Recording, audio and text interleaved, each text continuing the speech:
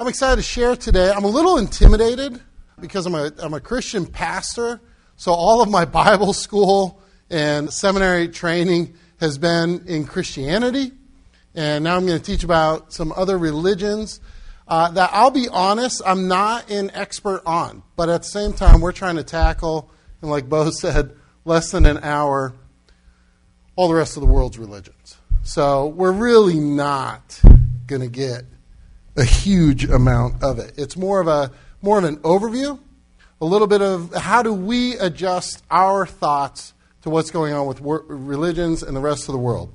How can we as Christians respond? And honestly, even a little bit of that issue of exactly what I'm doing right now of standing up in front of a bunch of people going, I don't really know all the answers about these other religions. And so how can we as believers, thinking about apologetics, thinking about having an answer for our faith, address questions that are brought up in response to faith systems that aren't ours, that we didn't grow up with, that we don't know much about.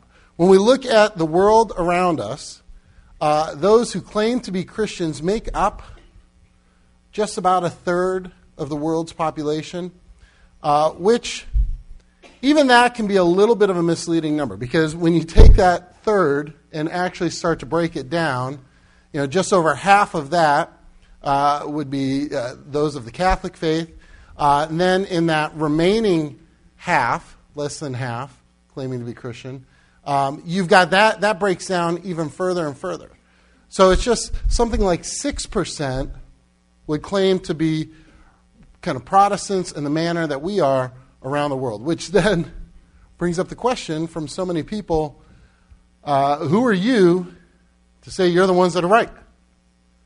Is that much of the world really so wrong? And in our culture today, Dr. Hard got into a little bit a few weeks ago when he was talking about the postmodern culture, really embraces an attitude of, can't we all just believe what we believe? And your truth is true for you, and my truth is true for me. I have somebody that I went to college with at Gordon College years and years and years ago who's kind of, he wouldn't say he's walked away from the faith. For me, it feels like he has. But I listen to his podcast sometimes because he's a little bit known now. And he'll interview different people. And he speaks of his faith as kind of a mishmash of picking different pieces of different religions and putting them together. And it's just all true. And, as long as we're sincere and as long as we're pursuing. So how do we answer to all of that? How do we respond to people say that? And honestly, his approach is a whole lot less confrontational, isn't it? It's hard to offend when you just say, oh yeah, no, you're right. You're right. You're right. You all disagree with each other, but you're each right. Like it just, it creates confusion, but at the same time, it's a lot easier in our culture. You should have gotten a handout on your way in, because I have a ton of slides. At first, I thought about making the handout fill in, so you'd have to fill in the blank as you went along. And then I thought, I don't want to be responsible for bringing that many pens. So it's all just there. I'm going to trust that you're not going to skip ahead or say, I don't need to listen, I can just go, I've got the notes. Because I didn't put any of my witty little side remarks in there.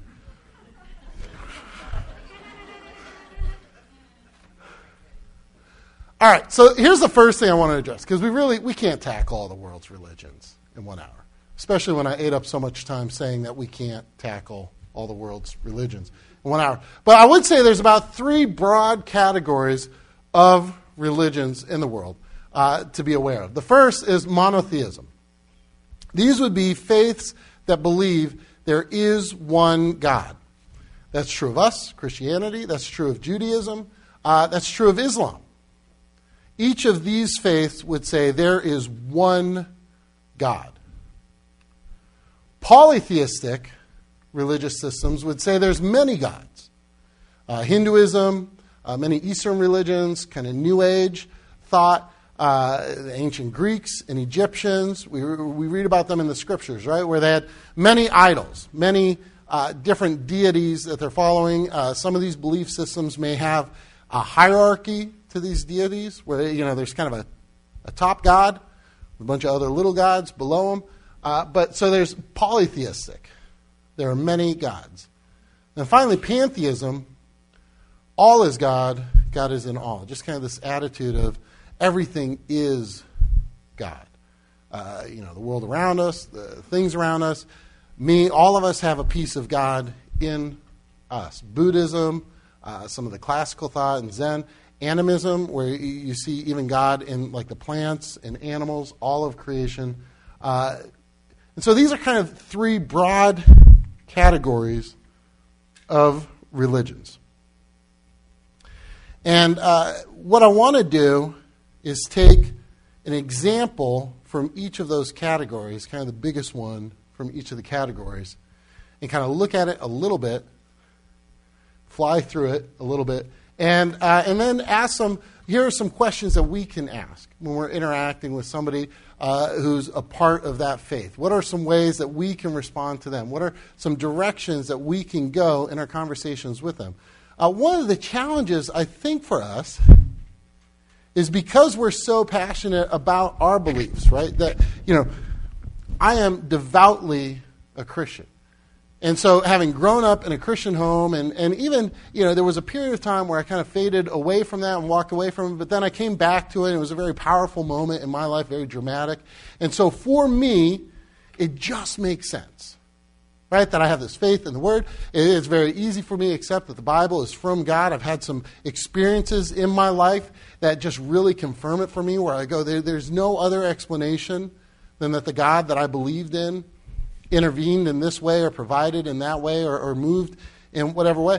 And one of the things that as we interact with people of other faiths that we need to recognize, because it's easy for us to turn it into an argument or debate or even a how can you be so wrong? In many cases, those followers have that same kind of heart conviction and belief going on. And so when we come in, we're not having an intellectual debate with them. We're debating their heritage, where they grew up, what they grew up with, their family, their background, all of these different things. And so there's a delicacy to that of how can we engage in a way that isn't insulting, but is still thought-provoking. That years ago, some of you may have heard me tell this story. Years ago, I used to, in my first church, in the community, there was an abortion clinic there, and so I would go with some of the other local Christians to pray at the clinic for those that were in need. And it was such a fascinating experience. For about a year or two, I was going down there. It was one day a week they were open, so we go down it was all the same people there every time. There was a group of Catholics praying on one side of the door, the group of Protestants praying on the other side, because we kind of agreed on it, but apparently we couldn't agree together. It's like, come on, we're on the same page on that one. But the way this particular clinic is the doorway was right on the sidewalk, and the parking lot for it was on the other side, like at an angle and intersection. And there was one guy who was there every time. They literally had to paint a radius around the door. There were court orders. He was not allowed within that radius. There were people from the clinic that would be there with their cameras filming in case they could catch him crossing because they're trying to get rid of him. He had all sorts of massive posters of aborted babies, very disturbing to look at, and a megaphone.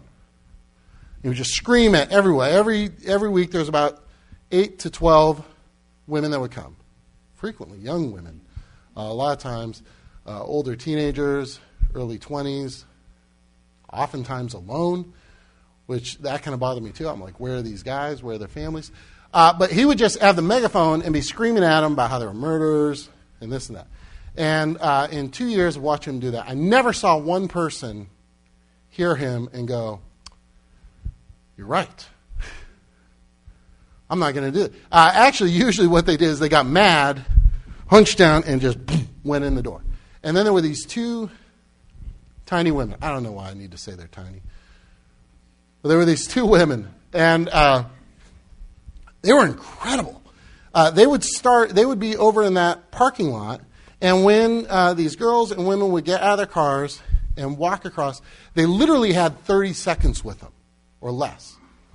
And they would walk on either side of them and just quietly be going, whatever it is you need, we'll get it. You need diapers? We've got it. You need a place to live? We've got a place for you to live. We'll pay for the delivery costs. We'll pay for the insurance. We'll pay for the food. We'll pay for the formula. We'll pay for, and just going through the list of every fear that is usually behind this decision. And every week somebody changed their mind.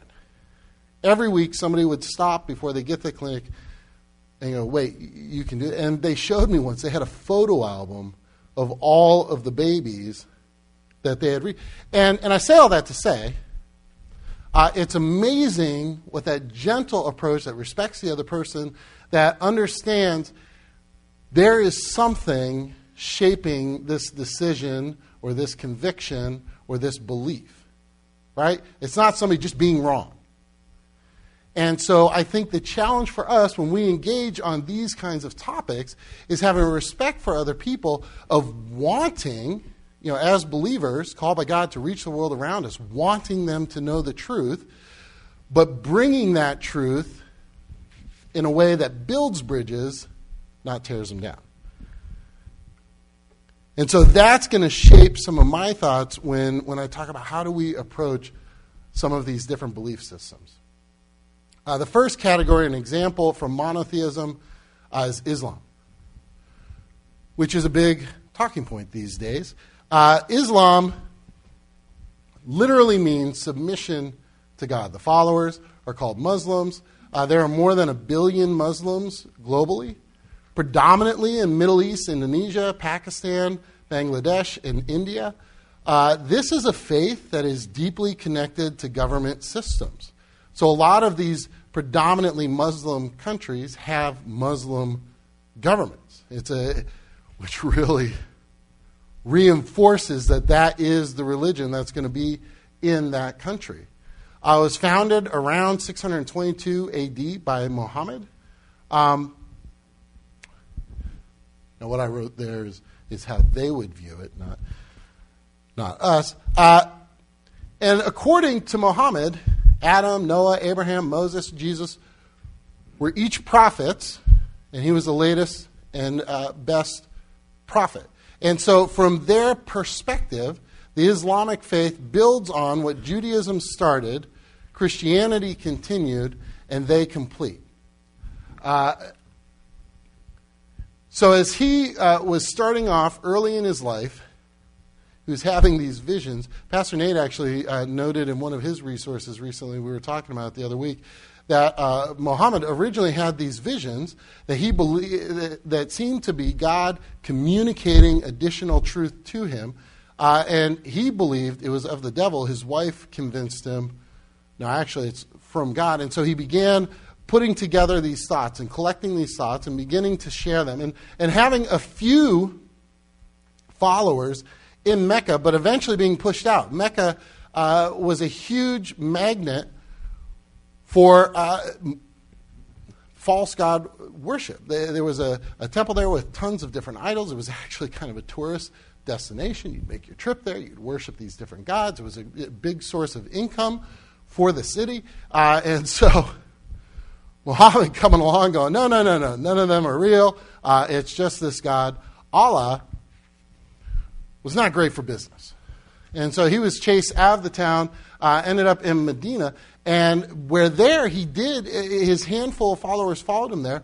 They eventually built up to a much larger, powerful group over the course of about 10 years, to the point of when they came back to Mecca, they were able to seize control of it and take over the city.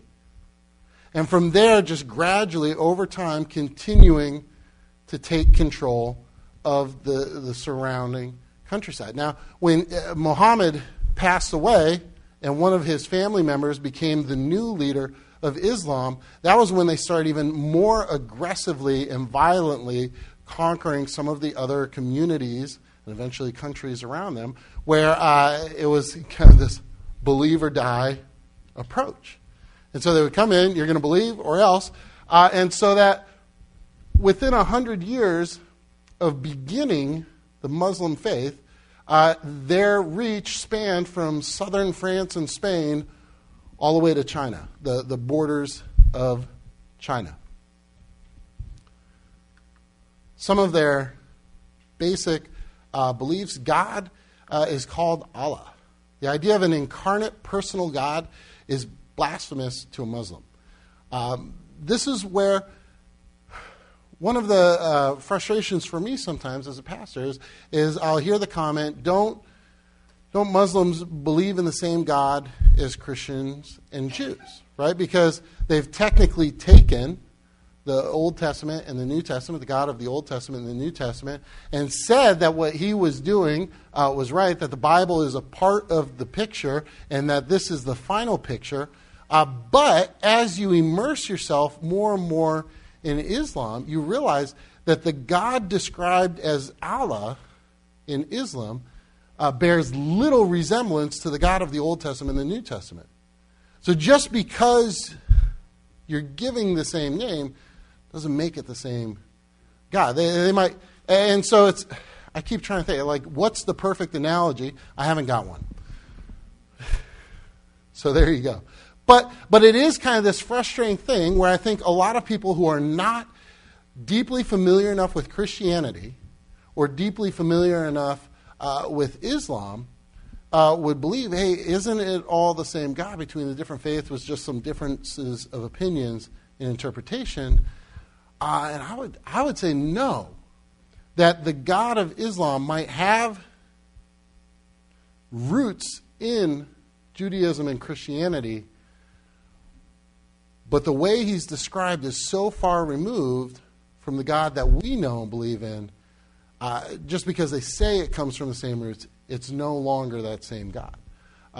If I'm saying that right. And just one piece of that is the idea of an incarnate personal God is blasphemous. They would say that Christians are polytheistic. We believe in many gods because we believe in God the Father, the Son, and the Holy Spirit. And so they would say, no, Jesus isn't God. Jesus is literally the Son of God. As in that God, at a specific point in time, had this Son. They believe that man is capable of sin, but he's innately capable of pleasing God perfectly. In other words, even though we are imperfect, we can satisfy God perfectly through works. That salvation is based on works in the Islamic faith. The pleasure of Allah is achieved by religious observance. And so how you satisfy God, how you meet his requirements for salvation, is the 5 pillars. Faith through confession. That is the declaration. There is no God but Allah, and Muhammad is the apostle of God.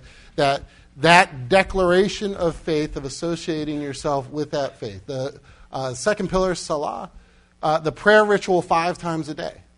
Some of us are familiar with that. You see it on TV sometimes. In the countries where there are actually Muslim governments and religions, loud calling towers, calling people to pray, and they pull out their mats and they point it in the direction of Mecca. Zakat, almsgiving to the poor. 2.5% of their annual income is to be given to the poor and the needy. They're to fast during Ramadan. That's the 9th month of the year. And then ideally, they're able to make a pilgrimage to Mecca at some point in their life. Converting to Islam requires external actions. These are all external things that happen. So where do we agree and disagree? That is the question. Is the Bible God's Word? Oops, just got ahead of myself there. Is the Bible God's Word? So like I said, it's a little interesting because for the Muslim faith, like I said, I'm not an expert from what I'm reading and seeing. They would say Muhammad is the greatest prophet, the last prophet, and so what he did built on the Bible. So Muhammad was actually very fascinated with Jesus in particular in the New Testament. And so they would accept the Bible, but that it's incomplete, that the Quran gives the rest of the information, the final word. What is the purpose of God's revelation? So for them, they would feel all of it, the Old Testament, the New Testament, the Quran, is all part of God's revelation, that it's all part of Islam, that Abraham was a Muslim, that Jesus was a Muslim. They were each parts of that chain of story. But what was incredibly different for them is this idea of a personal God and a personal relationship with God. When you look at the 5 pillars, when you look at the course of what the Quran pushes towards, it's much more an impersonal, distant relationship, whereas we're called to a personal relationship. Did Jesus really die on the cross? The Quran writes, they killed him not, they crucified him not. It was likened unto them. They killed him not knowingly, but God raised him, and God is the most merciful of the merciful. In other words, in Muhammad's mind, Jesus was so good and so perfect, there's no way that God would actually have allowed him to be crucified. And so the people might have thought they had, but really God had pulled him up before that crucifixion happened. And so they don't believe that the salvation comes through Jesus' substitutionary death and resurrection. It comes through following these 5 steps in the path. What about the Trinity? I already kind of touched on that. That Muslims would view us as polytheistic, that we believe in multiple gods. For them, you can't say the Trinity exists. It doesn't make sense. And it's hard for us to explain. How can you have 3 distinct persons that are one God? Here's some questions that we can think about as we interact with people of the Muslim faith. And I think that the real key is this idea of grace. And there's something in us that's wired for this need for grace. The Bible talks about how God has written his word on our hearts, that we were designed to have a relationship with God. When sin got in the way and separated that, there's something fundamentally missing from our lives until we make that commitment to Christ. And so even for the person that might not realize that, there is something in them hungering for grace. And in Islam, that isn't part of the equation. And so a good question to kind of bring up is, how do you know if you're doing enough good deeds to receive salvation on the day of judgment? You can't know. You can never, technically you can achieve the path, the 5 pillars, but you can never actually know for sure if you've achieved it enough. One of the key differences between Christianity and even Judaism before Christ came and the rest of world religions is this abstract notion that God is doing the saving for us, that we simply need to trust in him. It's a gift from him. Every other man-made religion gives a checklist of here's what you need to do to earn it. Because that's what we gravitate towards. We want checklists. They make us feel good. It's nice to know here's what I need to do, and I've achieved what I need to achieve. You know, the idea of when Moses started writing Genesis in the Old Testament 3,500 years ago, the beginnings of he didn't write the whole Old Testament, I know that. There were a bunch of different authors, but when he did that, even secular historians cannot come up with an explanation of how in a world where every other religious belief of the day believed that the gods were distant and didn't care about humanity. That's why when we read about other pagan beliefs in the Old Testament, they're cutting themselves, they're hurting themselves, screaming out for their pagan gods. And the reason they would do this is not because their gods loved them, their gods were annoyed by them. Humanity was kind of there to be used by them. And so what you would do is you would hurt yourself or beat on yourself or just make enough of a nuisance out of yourself that these false gods would finally feel bad enough for you. They'd just be like, or just to shut you up would give you what you wanted.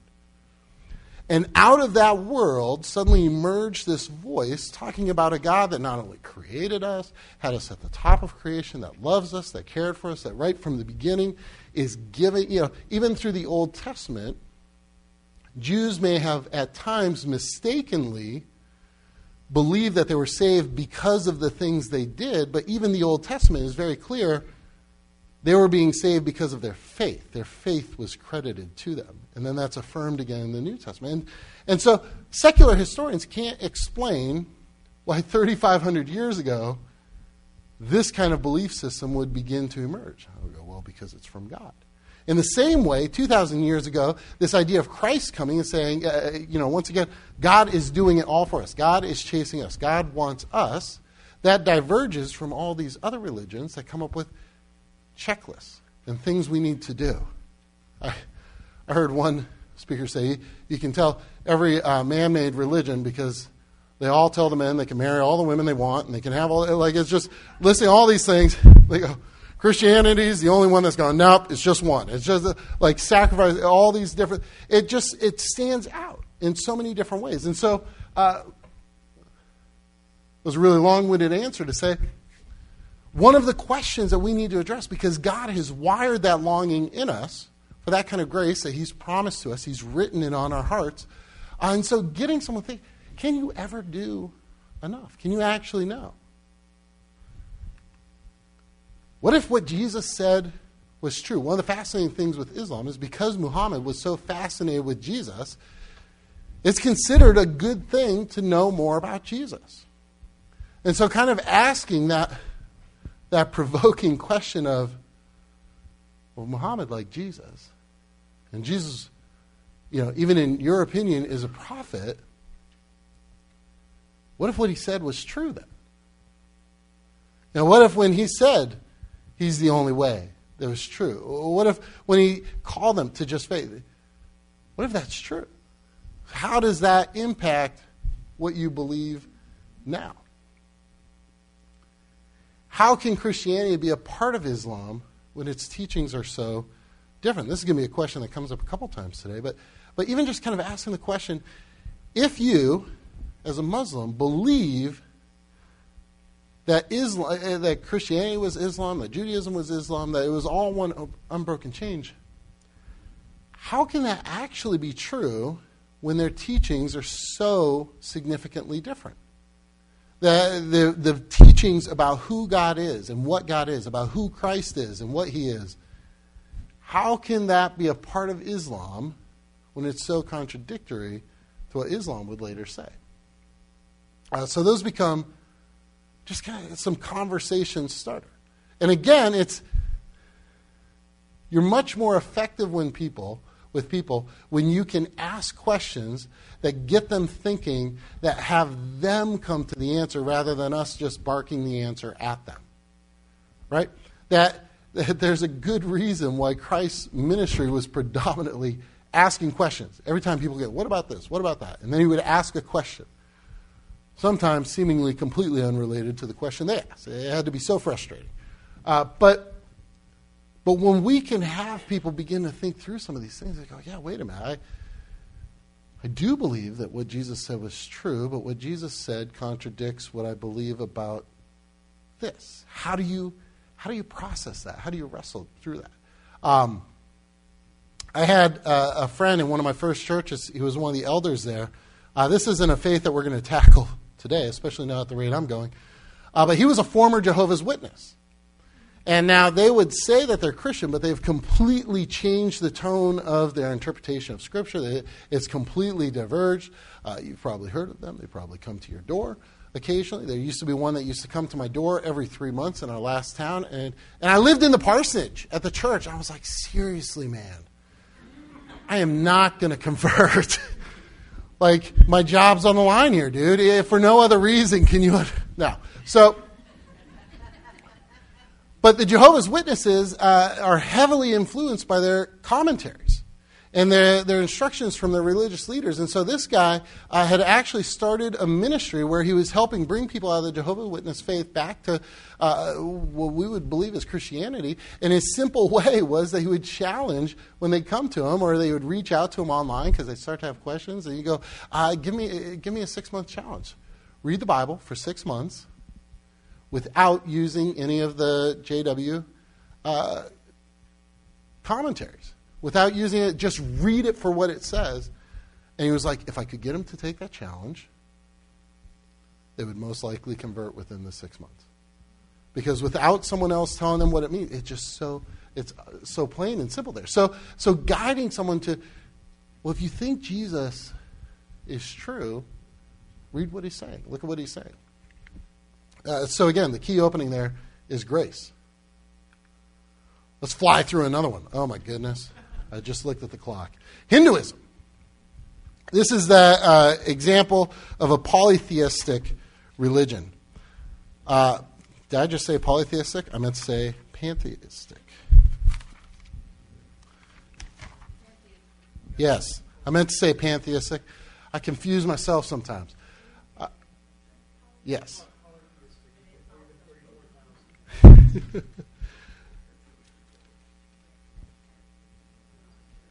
Yes, it's poly, and I put that wrong on your handout. Hinduism does not claim to be the only truth. They don't think there's one eternally or dominant or correct form. Even within their belief system, people have differences, significantly differences of opinions.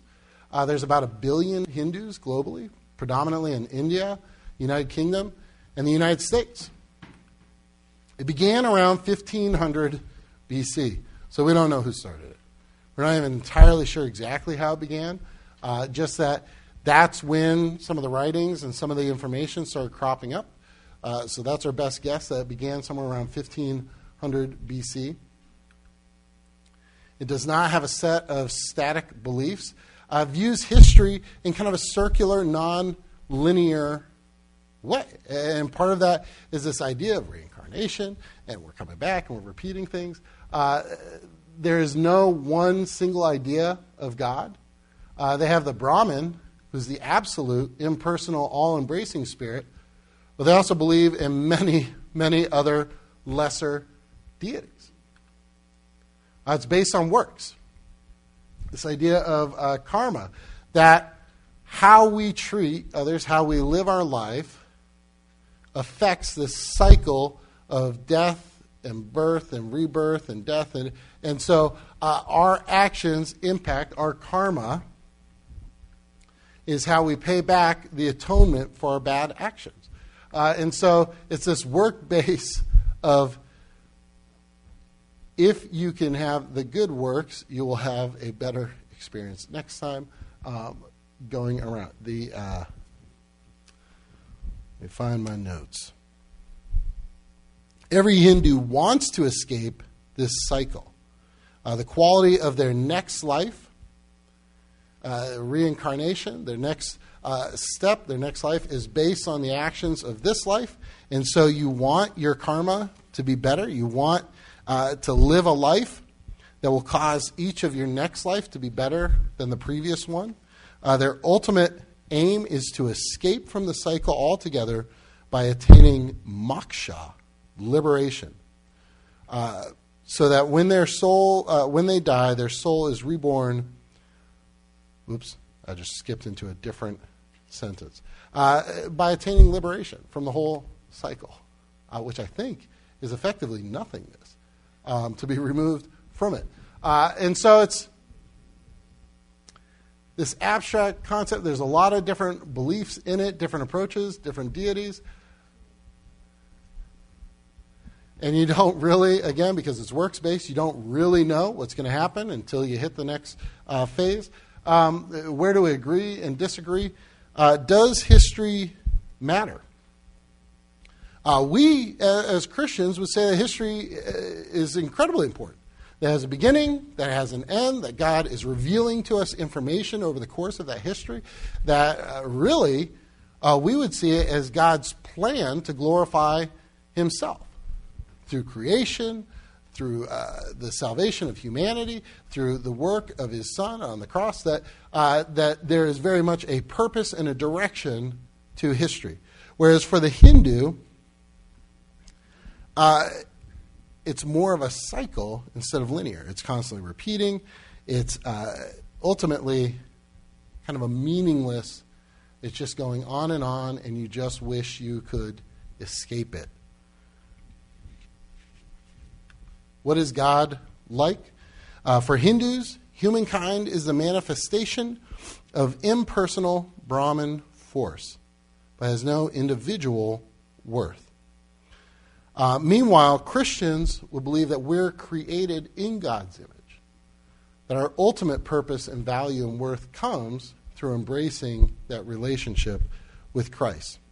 That where the Hindus would view us as so unvaluable because of this repeating, meaningless cycle, in our view, humanity is so incredibly valuable that God would sacrifice his life to save us. What are the consequences of our actions? Here's where we kind of agree, right? That our actions have consequences, that they have impact, but in very different ways. Right? For them, it affects their karma. It affects this endless cycle. For us, our actions offend a holy God. But they're also a part of why God has come and saved us and redeemed us. How does one become a Hindu or Christians? Both faiths would say that you can't coerce somebody into it. You can't be born into it. It doesn't just happen. Hindus would say salvation is part of this cycle of birth and death and rebirth, that it's embracing the system, that it's pursuing good actions, whereas we would see us forming a personal relationship with God, accepting the salvation he offers. Hindus believe that Jesus is a divine manifestation, but not more special than any of these other lesser deities. Whereas we would believe that he is the God of the universe. And so some questions to ask Hindus, because of this challenge of embracing the idea that there's multiple gods and multiple teachings and all these different things, a question becomes, do you really believe all religions are equally true even when they teach different things? Like, if you actually embrace the idea that all of these different gods exist, including Jesus as a lesser deity, how does that actually work when they say contradictory things? Can there be different gods saying contradictory things? I think that's the challenge, going back to my friend from college, who now has kind of this mishmash of beliefs of going, are you actually believing any of it? Because those different pieces say the others are wrong. So are you actually thinking it through to its logical conclusion? So how does it pan out even when they teach different things? How do you explain human nature in a way that accounts for Mother Teresa and Adolf Hitler? Kind of this idea of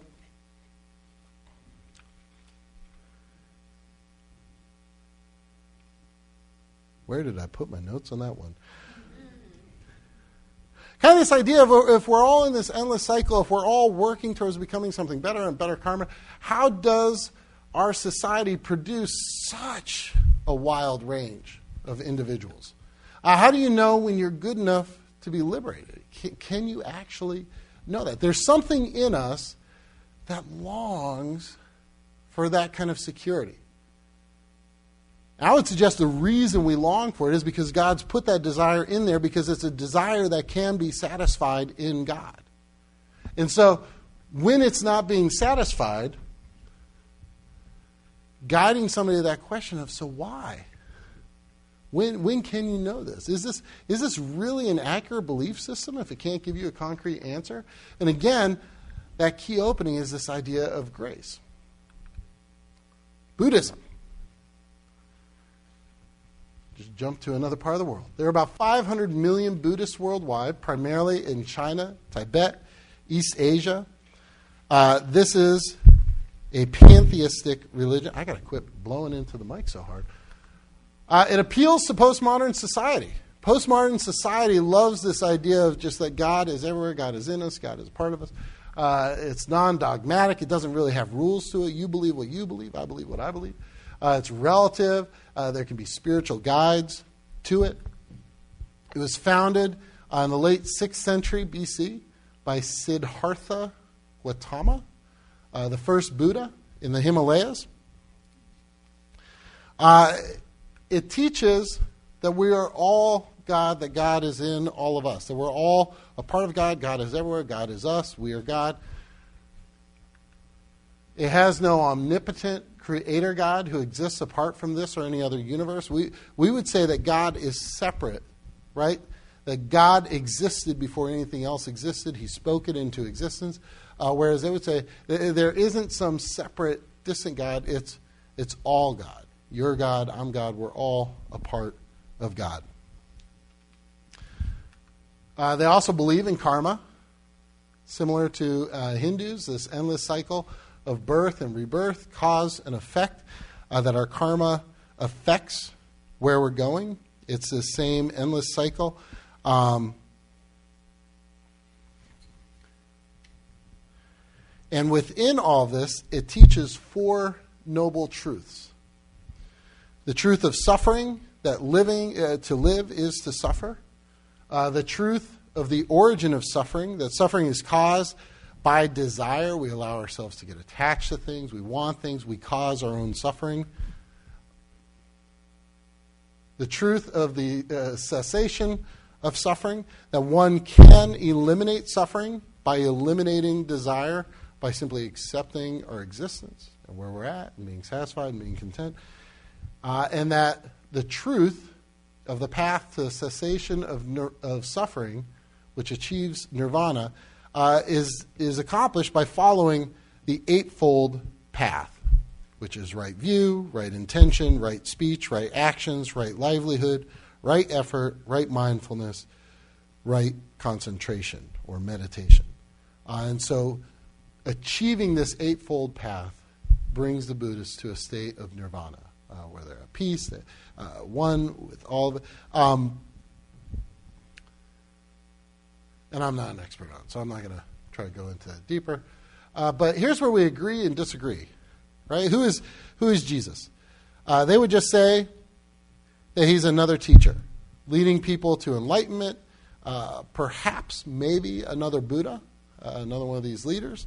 They would say that the problem of man, they kind of get it half right? That we would say that we do have this problem of suffering, but that we have the answer through God. They would say that the problem is suffering, and that the answer is to simply eliminate desire. We would say that the problem isn't to eliminate desire to get rid of suffering. The challenge is right-placed desire, that our desire needs to be focused on God and following God and emulating Christ. Right? And so our challenge is transformation, not simply embracing what it is. Who really is God? And it's very clear on this one that we have very differing opinions.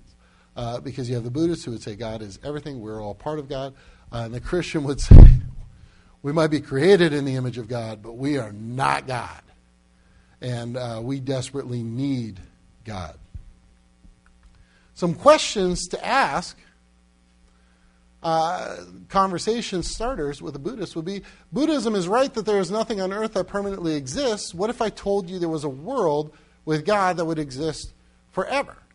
Almost kind of like the Apostle Paul going into the one city and going, hey, I see you have a statue to the unknown God. Would you like me to tell you who he is? Right? Because our first impulse might be, whoa, don't point to a pagan idol. But he's using a piece of it going, hey, you believe there's nothing that permanently exists. We believe it too. But what if we told you there was something that does? And kind of opening the door to that conversation. On his deathbed, Buddha said, I remind you that all things are impermanent.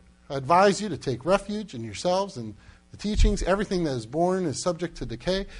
There is no external savior. It's up to each of you to work out your own liberation. How can a Buddhist be saved from meaninglessness? Again, kind of provoking that question of if you're supposed to sort out your liberation, if you're supposed to sort out away from meaninglessness, how do you do it? Appealing to that part of us that craves what we were designed to have.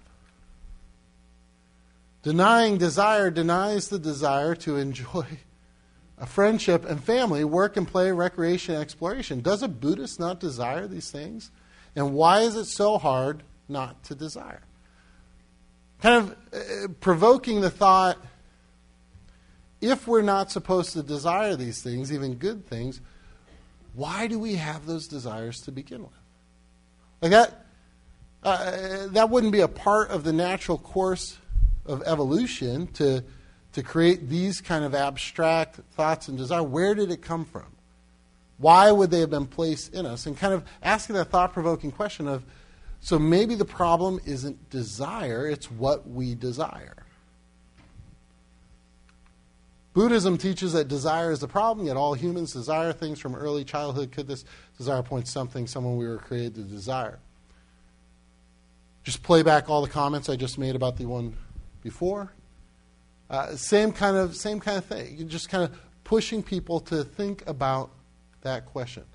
And the openings there are suffering and permanence. What is the answer to suffering?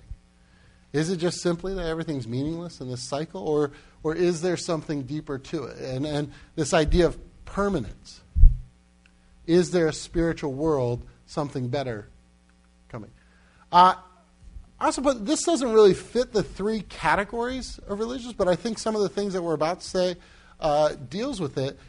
Years ago, a guy named Christian Smith did a massive research project on faith in America, and he was focused on young people at first, but it really broadened to all ages, because what he came back with was this is what young people believe, predominantly in America, and then it turns out that that's essentially what their parents believe, that they got it from their parents. And for many people in America that would call themselves spiritual, even call themselves Christian, what he suggests is they're actually practicing something he called moral therapeutic deism.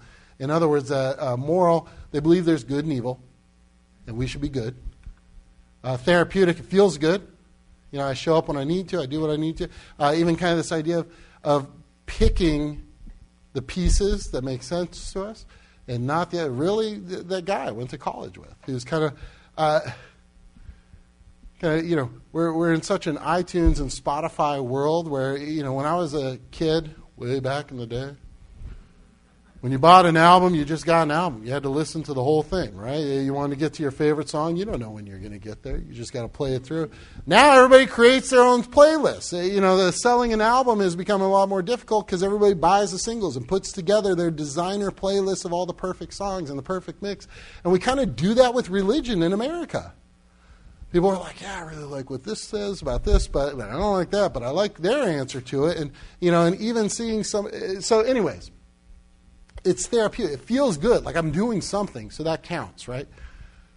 And then deism, that they acknowledge there's a God, but his contention would be it's such a picking and mixing that's really not the God of the Bible anymore. It's become kind of this false collection of things, which really reflects where so many are in America today. So I'm not going to dive into that to the level we did the other ones, because we're probably all a little bit more familiar with some of that. Because what I want to close with, and I say that generously because there's like a couple pages of closing. I like to give a false hope of, he's done. He's going to finish on time.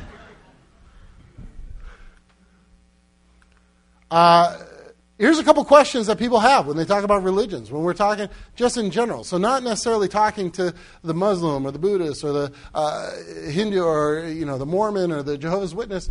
A lot of people are like, don't all religions teach the same thing? Kind of reflecting, especially in our culture where people really don't get much religious training to begin with. They'll grow up in a family and say, I'm Christian, because I go to church every Easter, and my family says we're Christian, and if I don't, my mom will kill me. Don't all religions teach the same thing? Different religions make very different claims. Most of these religions claim to be the one that's right. Most of these religions would say, just in the same way that Jesus says, I'm the only way to God, these other ones would say, no, we're the way to God. And this is where I got, a few years back, Rob Bell made a lot of controversy because he came out with this book, Love Wins, and essentially the thesis of the book is that everybody ends up in heaven. And he kind of made this point. He said, hey, it doesn't matter. He said, God's going to save everyone. He said, and he says he's not a universalist because he says, no, Jesus saves everyone. But then he goes on to say, it doesn't matter if they don't know it's Jesus saving them. And I was like, wait a minute. So is he suggesting that somebody could believe in something else and think they're being saved by Buddha or Muhammad or Allah or whatever and still be saying that? And then in the next paragraph, he kind of said exactly that. He was like, so just because somebody's practicing one of these other religions and they're sincerely devoting themselves to it, God is the one saving them. Jesus is the one saving them. And so that contradicts what we say. But that's where we see one of these beliefs of, don't they all teach the same thing? Aren't they all kind of going after the same thing? And we say, no, if you actually study the Bible, if you actually study the Quran, if you actually study the different writings of these different teachings, they generally refute each other. Say, absolutely not. They're wrong. We're the ones that's right. World religions do have some similarities on the level of morality and ethics. There are some things that multiple faith practices will say, yeah, we agree that this is wrong or that is wrong. But it still gets different when it comes to faith and salvation. And these differences make a difference. My obvious statement of the day. It's a big deal. And so then people ask the question, is Jesus the only way? Because doesn't that feel kind of mean? Can we really say that the few percent of us that believe that Jesus is the only way are the ones that are right?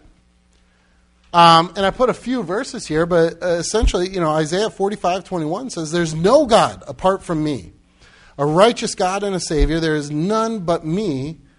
John 14:6 says, I am the way, the truth, and the life. No one comes to the Father except through me.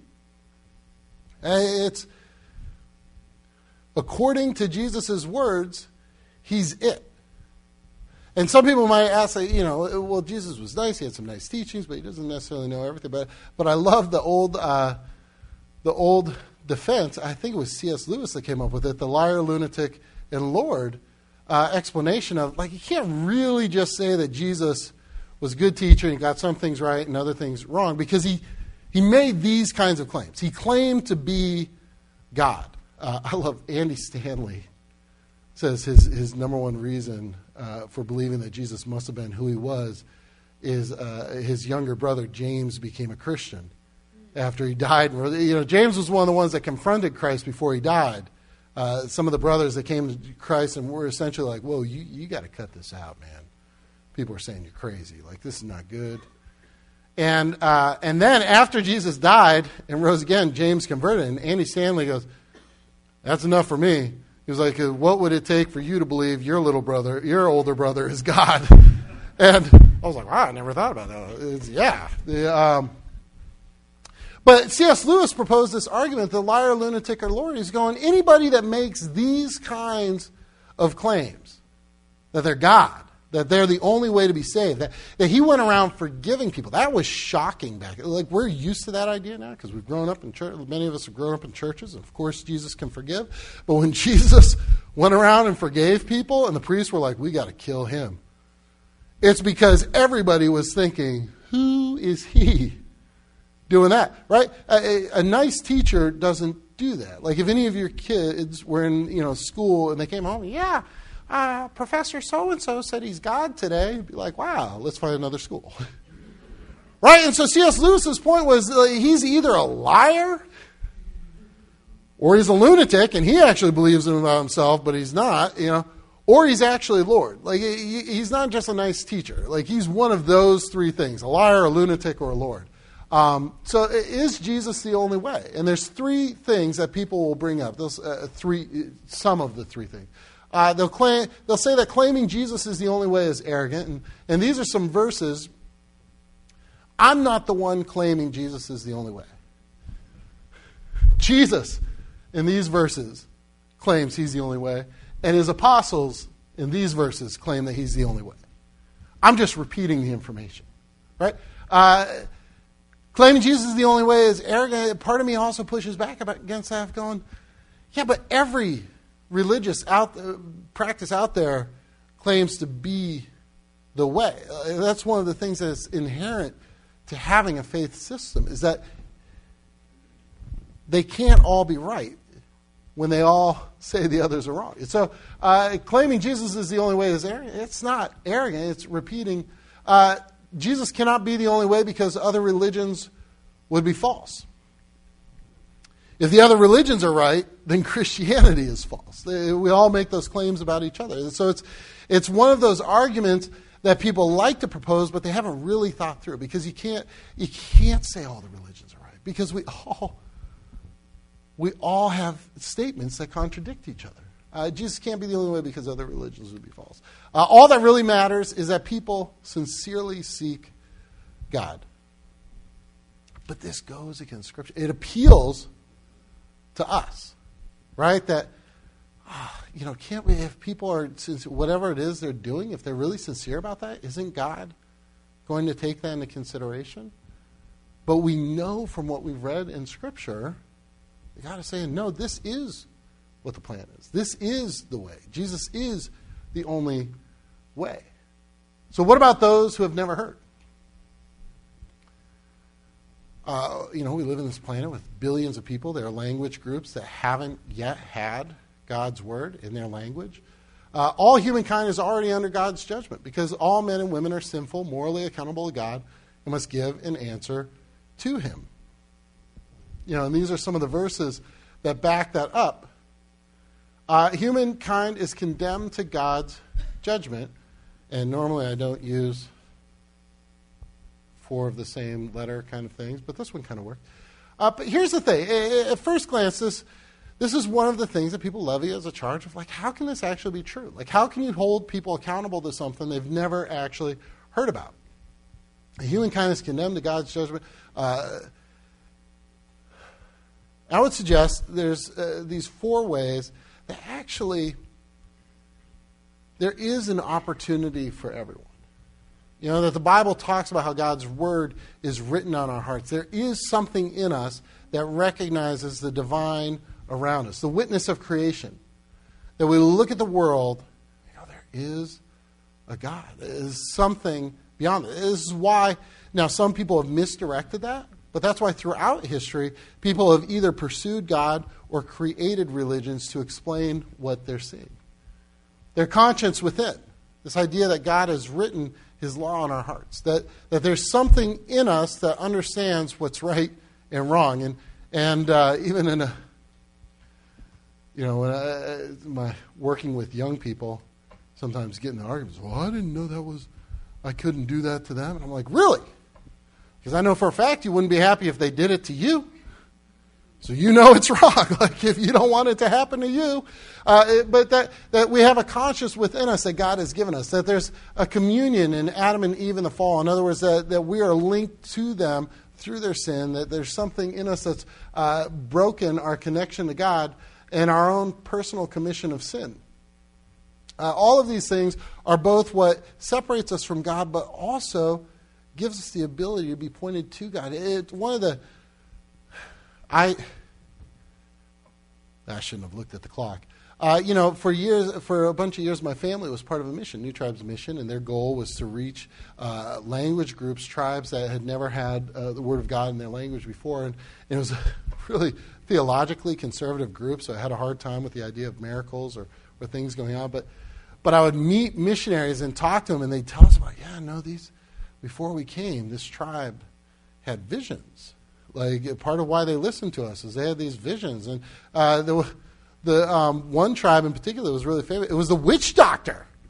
Had these visions describing exactly what this old white-haired man was going to look like that was going to come talk to them and give them the answer that would save them all. And then the missionary showed up. That the tribe that my family lived with for a little while, the Manhui, they spoke of spiritual things that happened and visions and things they heard or knew that kind of pointed them towards God before missionaries ever showed up. And so there's this little bit of an idea of like, when God says he's going to call people to him, he might do it in ways that we don't think of in modern day America. Anyone who calls on the name of the Lord will be saved. 2 Peter 3:9, Romans 5:10-13, Joel 2:32. And here's why this is a big deal. That anyone who calls on God will be saved. Scripture includes examples of pagans who trusted God and didn't know all the information. They didn't have all the religious background that we have. They didn't have all the training. They didn't grow up in the Christian home. They didn't have the Bible. Actually, the Old Testament people didn't know about Jesus yet, right? And yet, we read about in Hebrews 11 this list of all these Old Testament people that demonstrated faith and were saved, and they never knew anything of Jesus. Acts 10, Cornelius. Joshua 2, Rahab is incredible. Because she believed in God. All she knew about God is the Jews were going around conquering everyone after they'd been slaves in Egypt and hid out in the wilderness for 40 years. And she's like, I believe. And she ended up in the lineage of Christ. But what did she have to actually base that belief on? She heard through the grapevine that this nation was showing up and had, but she had a belief. Naaman in 2 Kings 5. And so there's examples in Scripture of individuals with little to no information about God still placing a saving faith in God without having the... So it's a long-winded answer to say it is possible. It does happen, and it's documented in Scripture. And the final verse I wanted to close this 10-week series with is Romans 10:14. How then can they call on the one they have not believed in? How can they believe in the one of whom they have not heard?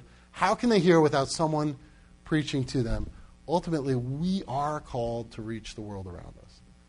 And, the idea of this series over the summer was to give us a little bit more tools so we can feel a little more confident when we're interacting with those around us that need to know about Christ.